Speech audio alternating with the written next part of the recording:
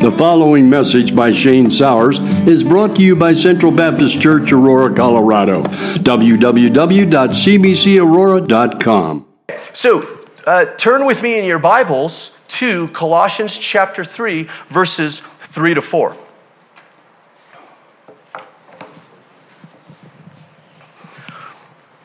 A minister was in Italy, and he saw the grave of a man who had died centuries before, who was an unbeliever and completely against Christianity, but a little afraid of it too. So the man had a huge marble stone slab put over his grave.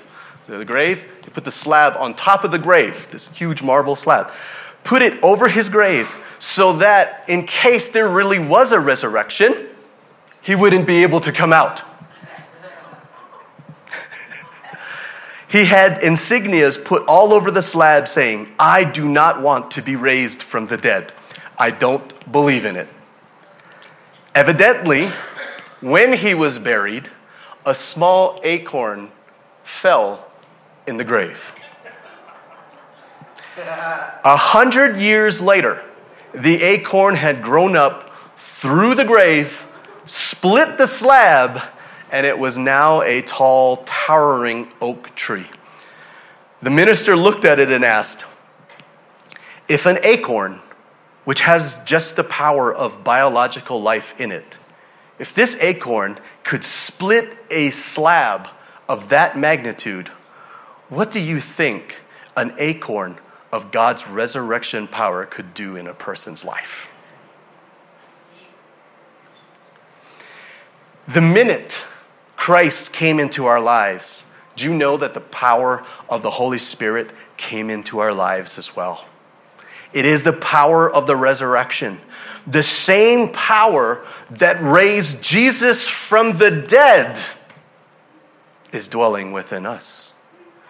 Think about these things as you see immovable slabs in your life right now. You might think of some that are just seems immovable. You just cannot get rid of these things in our lives. You might see bitterness, insecurity, fears, self-doubt, all of these things. Those things can absolutely be split and rolled off of your life. Because the more you know Christ, the more you will grow in the power of his resurrection. It's amazing to think about that. This illustration really stuck with me this week because I'm just like, yeah, if the small acorn could bust a hole in that slab, what is a small little piece of God's resurrection power, what that could do in the life of a Christian? But we don't just have a small acorn of the resurrection power in our lives. Family, we have the Holy Spirit in our lives. The power of the resurrection. This definitely plays a role in Christianity today. Anytime we look at the scriptures and we see things like we are dead, yet we live, but it's the power of God working within our lives, we got to understand that this is the same power that raised Jesus from the dead, and this power is now dwelling and working in our lives. And it's more than just an acorn. Way more than just an acorn. So, some of you be like, really, Shane? Does the Bible really say that? Romans chapter 8, verse 11. Romans chapter 8, verse 11. The Spirit of God, who raised Jesus from the dead, lives in you. And just as God raised Christ Jesus from the dead, he will give life to your mortal bodies by this same Spirit living within you. This is a huge, marvelous thing, family. It's to really, really think about this. This is a marvelous, marvelous thing. And yet, we still whine, we still pine for a life with the world that did not include the power of the Holy Spirit. This world that we're wanting to be a part of does not deliver on what it promised. It still doesn't give what it advertises. It still drives us like a taskmaster. It still lies to us. It still deceives us. And it still abuses us when it apologizes. Like many of the abuse today, after it apologizes, we go back to it. Why do we display this pattern of behavior when it comes to the world in which we are dead to right now? We are Christians. If we're a Christian today, we are dead to this world. We are dead to this world. All Christians are dead to this world, yet we live. For us as Christians today, this life that we see before us is not our real life. Let me say that again. This life that we see before us, it is not our real life. Because in reality, we're essentially ghosts to this world. Ghosts to this world. So why is it that we still desire what the world offers? Even though our Lord tells us that everything in this world, apart from Christ, is absolutely meaningless. Everything, right? We talked about gold, right? We talked about the idea of gold. You know, I mean, you just, if there was a pot of gold just laying in the street right here on 6th Avenue, how many of us here at Central Baptist Church would be climbing over other members of Central Baptist Church to get some? We're Christians, and many Christians today are chasing leprechauns at the end of the rainbow. But God has made something very, very clear to us when it comes to gold. Gold is the thing we're going to walk on when we're in heaven. That's what God thinks about gold. The gold is His, the silver is His. Apart from Christ, everything is meaningless. We still do not seek wisdom more than gold, even though the Scriptures tell us that the Scriptures are more precious than gold, that wisdom is more precious than rubies. The problem that we need to figure out is, why is the world so much more attractive to us than the grace that Christ provides? Why? Christ is telling us that His grace is sufficient for us, but by our actions, it's almost like we're telling Him that it's really not. So many of us are willing to be disobedient and disengage with the Lord for the things of the world. Why are we still seeking satisfaction and significance when we already have all we need for life and godliness? Again, is it unbelief? Is it because we just don't believe it? I mean, in the end, it's like, yeah, Shane, you say that the Scriptures are more precious than gold, but yeah, right. Well, but God says that. Yeah, I know He says that. Do we not believe it?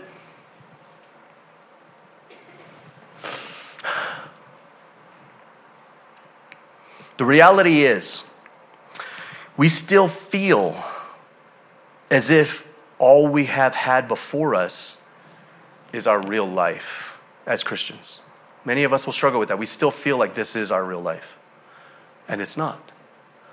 We believe that when we became Christians, many people will think, well, yeah, I became a Christian, all my problems should have gone away. But it didn't. You know, some of you are shaking your head. Yeah, because some of you guys, when you guys became Christians, that's when the problems started. Right? Problems didn't go away. What about all the bliss and blessing of heaven that I'm supposed to have right now? I mean, we make fun of the idea of living our best life now today, but many of us really do still have that philosophy in the back of our minds, and we still secretly hope that God will give us our inheritance now, just like the younger brother in the story of the prodigal son. All we got to do is pray hard enough. If we just obey hard enough, if we just sacrifice hard enough, we will get our inheritance now. And I hate beating a dead horse, but I just got to do it because I want to make sure that we get this. Many still ask the Lord for wealth every day. But why do we keep asking for it when the Lord warns us in Scripture that wealth could actually put you in the place where you believe that you don't need God anymore and you will actually deny Him? If somebody said, here's something, I have something in the back of my hands that I could give you right now that could potentially make you deny Jesus and make you feel like you don't need Him anymore, would you take it? But what if I pulled it out, opened it up, and it was $2 million cash? People would think, hey, man, you're crazy. And this is the answer to my prayer right here. And this is the point. Proverbs chapter 30, verses 8 to 9. First, help me never to tell a lie. Second, give me neither poverty nor riches. Give me just enough to satisfy my needs. For if I grow rich, I may deny you and say, who is the Lord? Why would we want this? But yet we still do it. We still want to be rich. We struggle with what I like to call the Esau epidemic. The Esau epidemic. Because remember what Esau did? He traded away his birthright for a what? A bowl of stew. A bowl of stew. Is that not what we're doing today? Trading, yes, Shane, I know that, I would have all this riches in heaven, but I need some of that stuff now. But all of these things is just a vapor. It's a mist, according to Solomon. So we're willing to trade away everything that we would inherit just so that we can have a little bit of money. Just so that we can have a little bit of life. Just so that we can have a little bit of pleasure, a little bit of comfort, a little bit of luxury, a little bit of stew, and we'll trade our entire life away. I did have one individual tell me, yeah, Shane, you know what, if, he saw the video on YouTube and he was just like, yeah, you know what, if the devil wants to give me more, I'll serve him. Yeah, so you're going to burn in hell for eternity. And he's just like, yeah, but at least I'll have luxury and pleasure and power in life.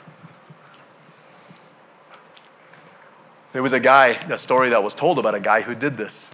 A guy who actually made that really clear, got up in front of all his friends, let them know that. Did you know that he was, in a sense, I guess it was something like a video, and he was making his, denying the Holy Spirit, and he was making his deal with the devil.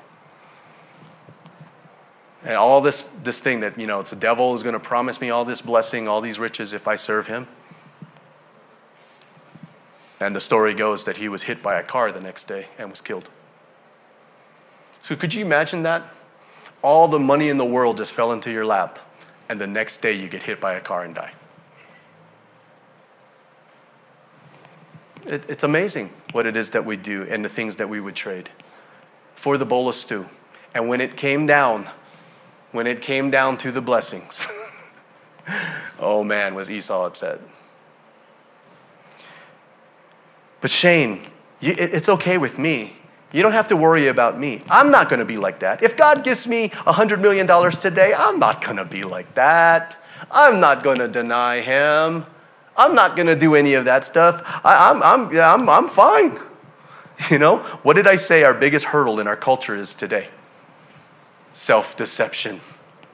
We say that, but are we deceiving ourselves? Let's not lie to ourselves today. We think that we're doing what is right and pure, but the real reason is bad. We've got wrong motives, and the Lord is not fooled. Proverbs chapter 16, verse 2. Proverbs 16:2. People may be pure in their own eyes, but the Lord examines their motives. The self-deception is a result of us still wanting to be part of this world. Every morning, I think many of us wake up and we imagine ourselves sitting on that rock in the ocean, looking at the world, singing out of the sea. I wish I could be part of that world. And when you sing world, you put your hands up on the rock like this and a big wave comes and crashes. You guys didn't see the movie, did you? The Little Mermaid. Yeah, okay. Family, we are dead to the world, but we can be free from wanting to be a part of it. And the scriptures are going to help us with it today. So Colossians chapter 3, verses 3 to 4. Colossians chapter 3, verses 3 to 4. For you died to this life, and your real life is hidden with Christ in God. And when Christ, who is your life, is revealed to the whole world, you will share in all its glory. The grass withers, the flower fades, but the word of our God stands forever. Let's pray. Father, we thank you for your word, and we pray that it continues to be a lamp unto our feet and a light unto our path. We thank you in Jesus' name. Amen. So if you're taking notes, the first thing we're going to look at today is the truth of our real life that is actually veiled in Christ. The second thing we're going to consider is the glorious day that when Christ is revealed to the world, we will be revealed as well. And the last thing, the gospel shows us that our new life is his life and a life more abundant. So our thesis statement today is this. Again, my thesis statement is always me trying to summarize the entire sermon in one sentence. Though sin and the pattern of this world cause us to yearn for our former life, it is the power of the Holy Spirit and the mind-renewing truth of Scripture that will cause us to desire our new life with Christ and his future glory more than the world can offer. Point number one, our real life. A life that is hidden in Christ. So this idea, kind of in translation sense, the aorist, it's simple past action. They were putting their previous way of life to death and having it buried out of sight. When we had become Christians, there was something that we did that made it very clear. Putting our old life away. This is not my life anymore. I have a new life in Christ. Every single Christian, if you are a Christian, if you haven't done this, we need to talk after service today. There is something that we did that symbolized the very thing I'm talking about today. Dying with Christ and rising to newness of life. Do you all know what that is? It's called baptism. This is what when we were up there in front of everybody, it symbolized this very thing. We died to this world. We died. Death, it's all behind us. Our former life is behind us, no longer affecting my life, no longer ahead of me, no longer a thing in my sight, no longer of this world, even though I'm still in this world. Everything that I had that had to do with my previous life, our previous endeavors, our previous values, it is over, it is gone, it has nothing to do with us anymore. Period. We are now dead to this world. We are ghosts to this world. Christians, we are ghosting this world. You guys ever heard that? People say that all the time. Why are you ghosting me, man? Yeah, when it comes to this world, we're ghosting it. We are ghosting this world. After baptism, it is clear that the previous way of life is of no consequence to our new way of life that we have in Christ. None. Absolutely nothing. Do we believe that? Whatever covenant and ties the world and the former ways had upon us, do you know that it's actually gone? There's none. We don't have it anymore. When you became a Christian, it is broken. Just like a covenant that's made between a man and a woman is broken when someone dies. You have died to the world. The covenant, the ties, all of these things have been broken because we have died to this world. When your spouse dies, you are no longer bound to anything with them. Same thing with the world. We are bound to nothing. Dr. Dunn writes, they have been freed by that one act to live a quite different kind of life, determined not by their old fears and loyalties, but their new and primary loyalty to Christ, and by the enabling which comes from on high. New life we have now. Our old life is dead. No longer before us. And then, this is why I think sometimes we struggle with this. Because here comes the next part that maybe might explain a little bit why we struggle with knowing our real life in Christ. The understanding of our real lives being hidden in Christ is significant. Oh, this is huge. When he talks about our lives, our real lives are hidden in Christ. Crypto, where we get our word cryptic. Right? It envisions a hiding or a shadowing. Our real life is hidden. It's hiding. It's being shadowed in Christ. So it's not being able to see it, to live it, because of the cryptic hiding that's happening when it comes to our real life. So we're not able to see our real life because we're looking for it in the way the world looks for things. Right? I mean, this is the thing that's interesting. When it comes to us being convinced of stuff, and this happens a lot when it comes to talking, and especially when it comes to like apologetics and stuff. It's funny how we use the world's methods to see this. Shane, I see this whole thing when it comes to life, but if I don't see it, it's hard to believe that stuff. If I can't touch it, I don't really believe it. If I can't smell it, I don't really believe it. If I can't taste it, I don't really believe it. This is how the world discovers things, right? This is how the world finds out if things are true. That's why people have a hard time believing in God and Christianity and all this kind of stuff, because I don't have tangible evidence. We got tons of that stuff. We don't have tangible evidence. If I can't see Him, if I can't see God, if I can't touch God, if I can't taste God, I can't smell God, I can't taste, there's no God. So we look at it that way. See, what happens with Christianity is we get stuck in that rut where we're trying to see things and understand things the way the world sees things and the way the world understands things. But we don't have that life anymore. We have a new life that we have in Christ. We don't see things the way the world sees things anymore. Well, what do you mean, Shane? It's this thing called faith. I can't see it. I can't touch it. I can't taste it. I can't smell it. I'm missing one. Hear it. I can't hear it. Okay, right? Yeah. So I got all the senses out, right? Touch, taste, hearing, all that stuff. I can't hear it, so therefore I don't believe it. But you believe it, Shane. You talk about this new life that you have. I can't see it. I can't taste it. I can't touch it. I can't smell it. I don't see all of these types of things, but yet you still believe it? Yeah. Do you know why?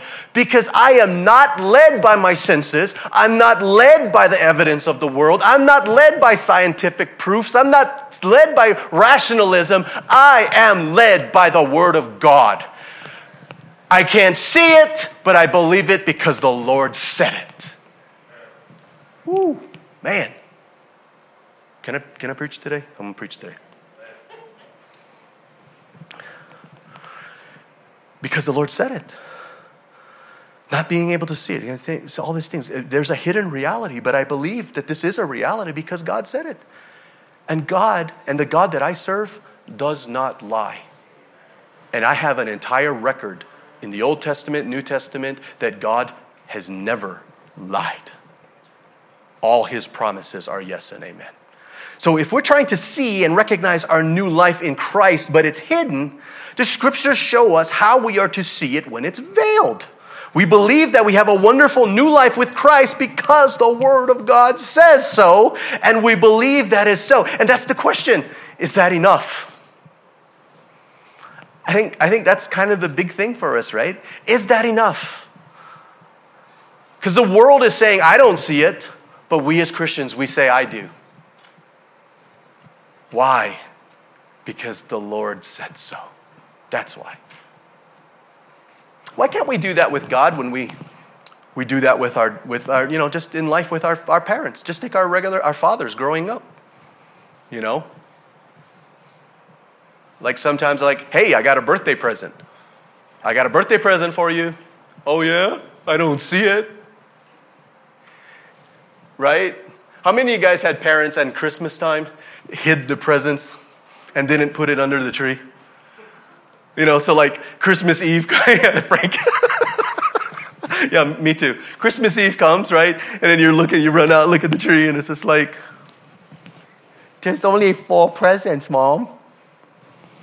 And there's 1, 2, 3, 4. There's 5 of us. Is one of those mine? Where's all the presents? They hid it. But Mom and Dad says, there's presents. There's more presents. They like to do the Santa Claus thing, so, all that kind of stuff. But you didn't see it, but you knew it was there because Mom and Dad said so. And sure enough, we wake up the next morning, and then trying to make us think that, did you guys hear the reindeer on the roof last night? Mom, we live in a condo. We don't live on the penthouse. Anyway, you guys, all that. Anyway, but you wake up, come out the next morning, blam, 30 presents under the tree. You just knew. You didn't see, but you knew, but you believed. Why is it that we can't do that with God? We don't see, so we don't believe. When the Bible makes it clear, blessed are you who have not seen, yet still believe. Because we believe God's word. We believe God's word. And we do live in a society where bonds are broken all the time, or lies are told all the time. I mean, how many of y'all were deceived by something, this past week? You said, hey, can you make sure that there's like some of that good old fashioned, homemade guacamole in that burrito? Yeah, I promise, I'll get that in there. And then you get home, you open it up, and it's not there. And we think that promises just don't mean anything anymore. We got to change that, family. We got to change that, man. Because if somebody comes up and says something to you, you want to just bank on that, right? If they say, hey, I'm going to do this for you, you want to just be able to bank on that. But in our society, we just don't do that anymore, right? It's just like, look, you do this, and I'll do this for you. You can count on it, and I make a promise. No way, dude, I want that in writing. No way, dude, I want that in writing, and I want a video to go along with that. Not only do I want that in writing, not only do I want in a video of that, I want you to take it to Linda Johnson so she can notarize it too. You know what I'm saying? We can't just take anybody's word anymore. And I think sometimes it affects how we think when it comes to God. God makes promises and it's just like, I don't know. People make a lot of promises. I can assure you one thing, God is not like man. His word and his promises are yes and amen. So Christian, you never, never, never trust your eyes more than the word of God. You never, never, never trust your senses more than the word of God. You never trust the ways and the philosophies of the world more than you trust the word of God. Why? Because in Romans chapter 4, verse 17, this is what the scriptures mean when God told him, I have made you the father of many nations. This happened because Abraham believed in the God who brings the dead back to life and who creates new things out of nothing. You see what I'm saying? When God says he's going to do something, we doubt it. But do we realize that the person who's telling you that he's going to do it is somebody who's actually able to create something out of nothing? Oh yeah, Shane, you don't see it there, but it will be there. I don't see how. I mean, how is this going to happen? There's just nothing there. You're just going to make it appear? Yeah. That's our God. Nothing. Let me tell you something today. Did you know that nothing is all God needs to create something? And not just something, family. Something amazing. I was having a conversation. I mean, this is kind of a funny conversation. I was having a conversation with a girl that one of my family members. I shouldn't say girl because I don't want you guys thinking nothing. A family member who's single, and I'm related to her. I'm counseling her because she is frustrated that she can't find a spouse. She can't find a husband.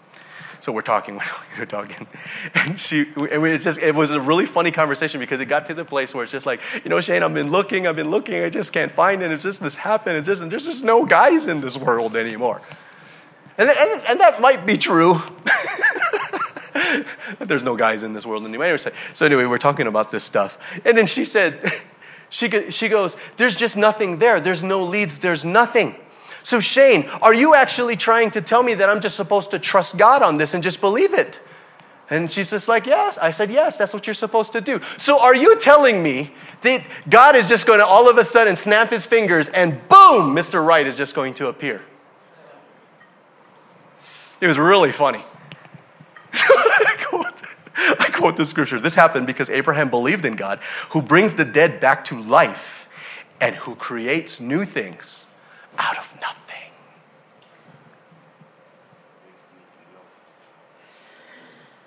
So can he do that? Yes, he can. I don't know if I would want to date somebody that just appeared out of nothing. But if you're asking me if he can, yeah. Can God do this? Yes. God is able to do the impossible. And that power lives within us because we are the temple of the Holy Spirit. But it's veiled, but it won't remain. Point number 2, we will be revealed. You know what that means? That means the veil is going to be removed. In verse 4, the scriptures illuminate this wonderful event that Christians for 1,000 years have now been waiting for. For thousands of years, Christians all over the world has been waiting for this one magnificent event to take place. All my older family, they all believe, everybody believes it's going to happen in our lifetime.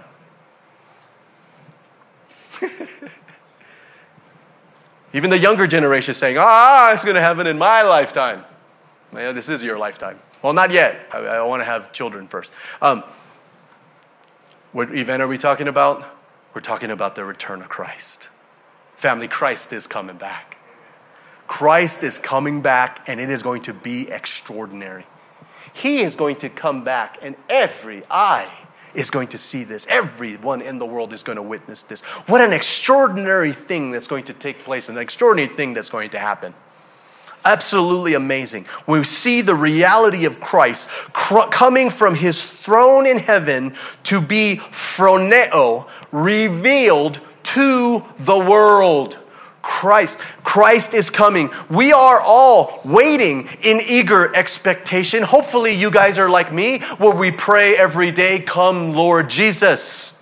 We want Christ to come. And in our prayer, after we pray this, we are waiting for the trumpets of God to sound. And the dead in Christ will rise. And all those who remain will be transformed and caught up in the air to meet him in the air. Is that going to be an awesome moment or what? Okay, I want to preach on that, but I'm not going to preach on that right now. I have to move on. But what an awesome thing. What an awesome thing that is. Awesome thing that's going to be, man.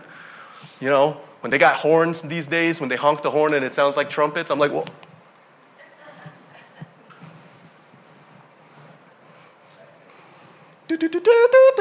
Oh, okay, sorry. Just a car. One day, it's going to be. But when that day comes, when that glorious day comes, I think, family, we are going to be so engaged at that moment when Christ comes. We are just going to be so focused on Christ. We are just going to be captivated by this event. And all this transformation stuff happens and we meet Christ in the air, all these amazing things that's going to happen. We are going to be so captivated with Christ that we're not going to realize that something else amazing is happening. This is what the scripture is telling us today. That this is amazing. Christ is going to be revealed to the world. We're going to be caught up. If we've already passed away, the dead, we are going to rise up. No matter what marble slab you have guarded in your grave, that thing is going to bust. That thing is going to explode, and you are going to come out of the grave, and you're going to meet Christ in the air. We're going to be so captivated and so fixed on what Christ has done that we're not going to realize something very, very important has just happened. Not only will Christ be revealed to the world, but the veil over our real life will be taken away. The life that's hidden with Christ will be revealed on that day. It will be revealed on that day. When Christ appears, we will appear with him, and we will share in his glory before the whole world. His people. His people. Dr. Doug Moo, he writes, so Paul suggests at the present time, our heavenly identity is real, but it's hidden. We have certainly not been physically transported to heaven, nor do we who belong to the heaven, or do we belong to the heavenly realm, look any different from those around us who still belong to this world. But verse 4 affirms that this will one day change. Family, one day it's not going to be hidden anymore. One day our real life is going to be revealed for the whole world to see. And we will be there with Christ, not just hanging out, but sharing in his glory. Man. But we doubt. Why do we doubt? Because we can't see? Because we can't see it?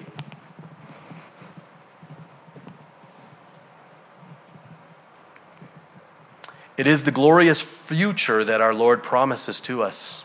We who are those who are his, and we who trust in his word, trusting in this glorious thing that we await with eager expectation. 1 John chapter 3, verse 2. Dear friends, we are already God's children, but he has not yet shown us what we will be like when Christ appears. But we do know, we know that we will be like him, for we will see him as he really is. Family, we're going to be like Christ. We're going to be like Christ. Death has no power over us. It's amazing. It's amazing that death doesn't have any power over us. Family, that when it comes to the thing, when all of us are at that moment, when it's time for us to walk the valley of the shadow of death, when we're in that season, when we're in that moment, when we are about to walk through the doors of death, everybody is going, well, my life is over. All this is it. It was great while it lasted. If you are a Christian, you walk through that door and you say, I'll see you again.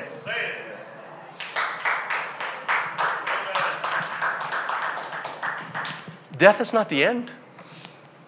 It's not the end. I guarantee you, I'm going to be raised again.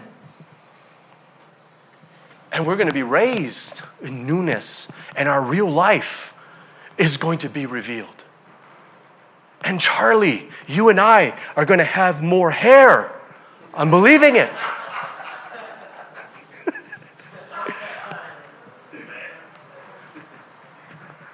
Resurrected in newness, walking with Christ. There's no death. We don't fear death. We don't, because we know it's not the end. We know it's not the end. And Philippians chapter 3, verse 20, Philippians 3:20, but we are citizens of heaven where the Lord Jesus Christ lives, and we are eagerly waiting for him to return as our Savior. What an amazing event that's going to happen. This glorious, wonderful event that will happen for those of us who are his. So let us remember and keep that in our hearts and our minds for us to daily not fix our minds and our thoughts on the material things of this world. We don't whine and pine for the things of this world because this is all going to be gone. It's all going to be gone. And the reality is the Bible, as Jesus makes it very clear, the Father tells us that everything in the world is his. And did you know he also said that everything that's mine is yours?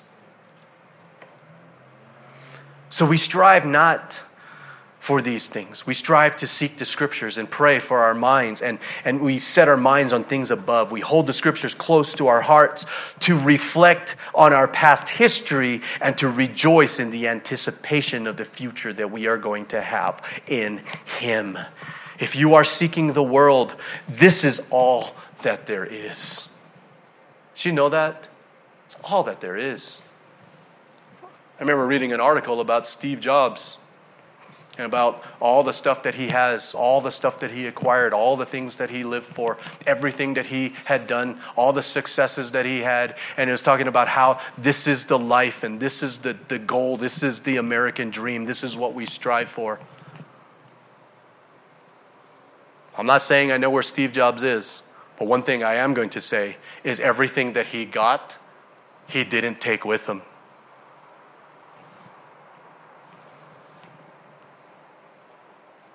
If that's the best the world can offer, family, that's really not a lot.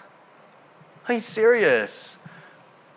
You know, I have a friend of mine who's very wealthy, travels the world. You know, I always say, yeah, well, you know what? If I have a lot of money, I can travel. He says, Shane, I've seen everything already. I don't know where else to go. I don't know where else to go. I've seen everything already. I've seen it more than once. I'm bored. They get bored of things in the world. So you know what he was telling me? He goes, you know what? I'm bored. You know what I haven't seen in a long time is you. I think the next trip I do, I'm going to take my private jet and I'm going to go hang out with you and the kids and see the kids. He's never seen my kids. He's bored. It doesn't get you much. And we're seeking after these things, and it doesn't get you much. But did you know, a child of God, what we're seeing here in the world is not even a taste of what the Lord has in store for us. 1 Corinthians chapter 2, verse 9, 1 Corinthians 2:9. That is what the scriptures means when they say, no eye has seen, no ear has heard, and no mind has imagined what God has prepared for those who love him. You don't even know. You can't even comprehend. We can't even fathom what God has in store for those who love him. Ephesians chapter 3, verse 20. Now unto him who is able to do far more abundantly than all that we could ask or even think, according to the power at work within us. He threw that in there. According to the power that's already dwelling within you. There is so much more in Christ and in Christ alone. Why are we yearning for the rotten crumbs that fall from the table of the world when we have so much more in Christ? So much more in Christ. I mean, think about it. I mean, some of us, just think. I mean, we're whining and pining, we're fighting, all this stuff for the things of the world. But really, for some of us, it's not like a lot of time left. I mean, for me, I'm guessing maybe another 30 years, 40 years maybe. 40 years, is that right? Yeah, 40 might be pushing it. I mean, some of us just, you know what I'm saying? So we're doing all of this stuff for 40 years. For those of you that know, for those of you that have been alive for a while, 40 years, does it not go like that?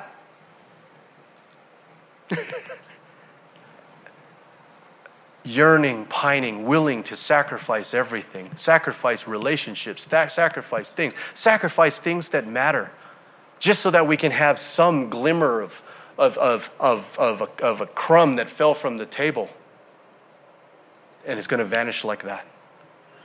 When family, this is just a small blink of an eye compared to eternity. And the Lord has so much in store for us. Let's not walk away from this. And not just that. Let's walk around this world like we know it's true. I even said that to one individual. I talked a little bit about the album thing, about how people email me and they say really nice things. It's not everybody. People say some of the meanest, nastiest things to me online about this kind of stuff. And it's, you know what? It's just like, yeah, that's fine. You can say what it is that you want about me.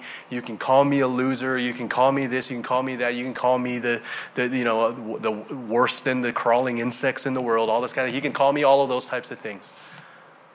But essentially, family, one day when Christ comes, my real life is going to be revealed, and behold, he will see a king of the kingdom of heaven. Yeah, you can kick me, you can beat me, you can say stuff, and you can do all of these things to me right now in this world. And I'm going to let you know, the only reason why you're able to do this is because God is letting you do this.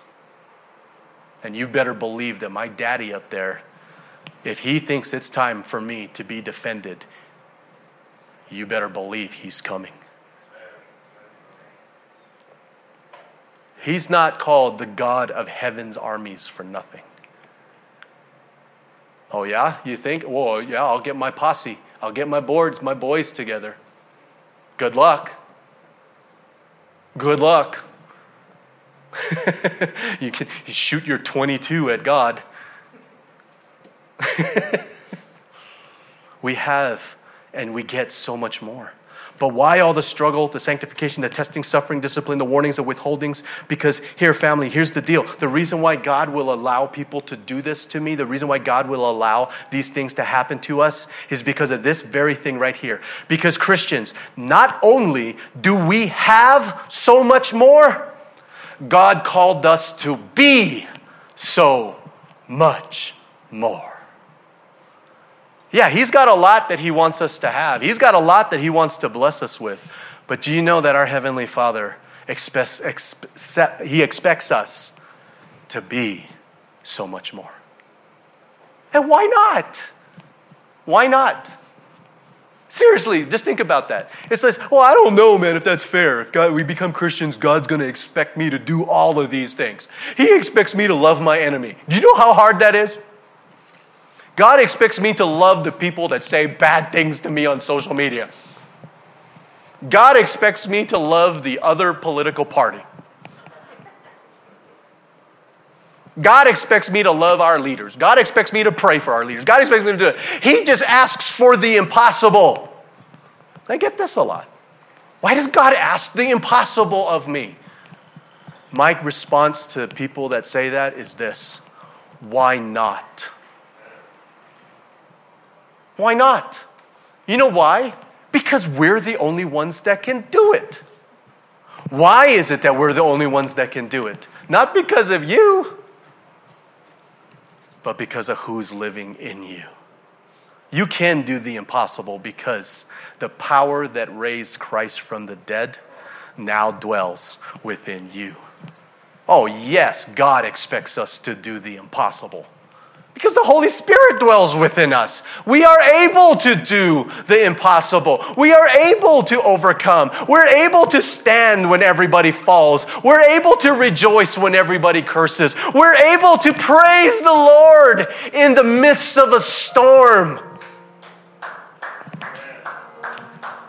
And when they threaten us with death, and everyone is afraid, and everyone is willing to do, whatever it is that they need to do to keep themselves alive and all this stuff, we don't have to be afraid.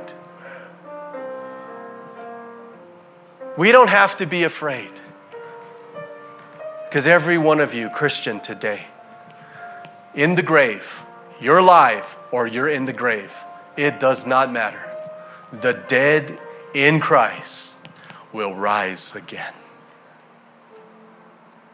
Man, the world should see transcendence in us. The world should see that we overcome. The world should be asking you, man, this is so messed up what's going on. And Shane, you're walking around smiling all the time. Why are you walking around smiling all the time? And I've been working on that. Been stressed the last couple of weeks, but I've been working on that. Walking around with a smile on my face. And an individual said that to me the other week. My response was, because in the end, he was expecting me to say, everything's going to be okay. And I didn't. Because remember, I told you I'm not going to say that anymore. When people say, Dad, are we going to be okay? Shane, are we going to be okay? Is everything going to be okay? My response is always this: God is going to be glorified. Is everything going to be okay? God is going to be glorified. And if God is glorified in my suffering, then blessed be the name of the Lord. If God is going to be glorified in my hardship, then blessed be the name of the Lord. If God is going to be glorified in my death, then blessed be the name of the Lord. Family, He is my life. Christ has not come just to bring life. Christ came to bring life more abundant. And in that work, Christ has made His life our life. Verse 4 says that Christ is our life. He is our all. He is our everything. But it is the power of sin in the flesh that causes us to yearn for the ways and things of this world, that when it's combined with our ignorance and unbelief, it causes us to disengage with Christ, disengage with God the Father, and cling to the ways of the world. We, like sheep, have gone astray, each of us to his own way. All have sinned and fall short of the glory of God. There is no one on earth who's always righteous and who does good and never sins. If you break even the smallest of the commandments, you are as guilty as someone who's broken them all, and the wages of sin is death. Family, this is for real. Sin is a real thing, and it's serious. The eternal wrath of God is real. Can we be saved? Oh, you bet we can. But I know this may sound bizarre when I say things like this, when I talk about the gospel and things like that, because you would expect, a person also came up to me this week and asked me the question, like, hey Shane, man, I go to church, and when I go to church, I like it because you guys preach, and that you guys inspire me, and I leave church and I just don't want to sin anymore. And I stop sinning. And so I go to church every day and I just stop sinning. And then I just, don't sin as much. And so I sin less than I did the week before. And I just, I'm just doing all this stuff and I just don't sin anymore. And it's just like, I'm just so happy that God's not going to send me to hell because, I haven't sinned as much. I'm like, bro, I appreciate your enthusiasm. I do. You sound really excited telling me about this. But I hate to burst your bubble. But have you sinned? Oh, yeah, I've sinned. I just don't sin as much. I get you. But do you know that if you've broken even the smallest of the commandments, you are as guilty as someone who's broken all of it? Oh, I didn't know that. But I'm trying to not sin. And I'm just like, yeah, it doesn't matter though. Our God is a holy God. You have to be holy and righteous if you're going to go to heaven. You got to be. But I'm not perfect, but I'm a pretty good person. It doesn't matter. God demands and requires that you be perfect. Okay, now you're really freaking me out. So we got to have the conversation. And I know I shared it with you, but this is with another guy. But I just said the misconception when it comes to Christianity, it comes to the world is this. We think that God is sending us to hell because we are sinners. God is not sending us to hell because we're sinners. Did you guys get that? Uh-oh. Hang on. Before you walk out mad, let me finish. Martin Luther said something that absolutely revolutionized it the first time, for me, the first time I heard it. Martin Luther, the reformer, Martin Luther, comes and says, God is not hostile to sinners. He's hostile to unbelievers. You are not going to hell because you sin. You are going to hell because you don't believe. You see that? This is in essence the gospel, family. This is why when I preach, I'm not trying to help you to come up with ideas in order to keep you from sinning. Oh, I'm not saying go out and sin. But what I'm saying is the point of everything is I'm trying to increase our faith. I'm trying to increase our faith so that we believe. I'm going to go to heaven because I believe that Jesus is the Christ, the Son of the living God, and that by believing, I will have life in His name. Because if you believe in Jesus today, the blood of Christ has fallen from heaven upon you and washed you whiter than snow. Do not call unclean what God has made clean. And God has cleaned you so much that when you come up and you stand before Him, when you are covered with the blood of Christ, He is going to say, perfect. Come and enter the heavenly rest. Whew. It's not because of what we've done. It's because of what He did. This is the good news, family. It is not up to you. It's up to Christ. And Jesus died for our sins according to the Scriptures, and he was buried, and he was raised on the third day according to the Scriptures. The saying is trustworthy and deserving of full acceptance that Christ Jesus came into this world to save sinners.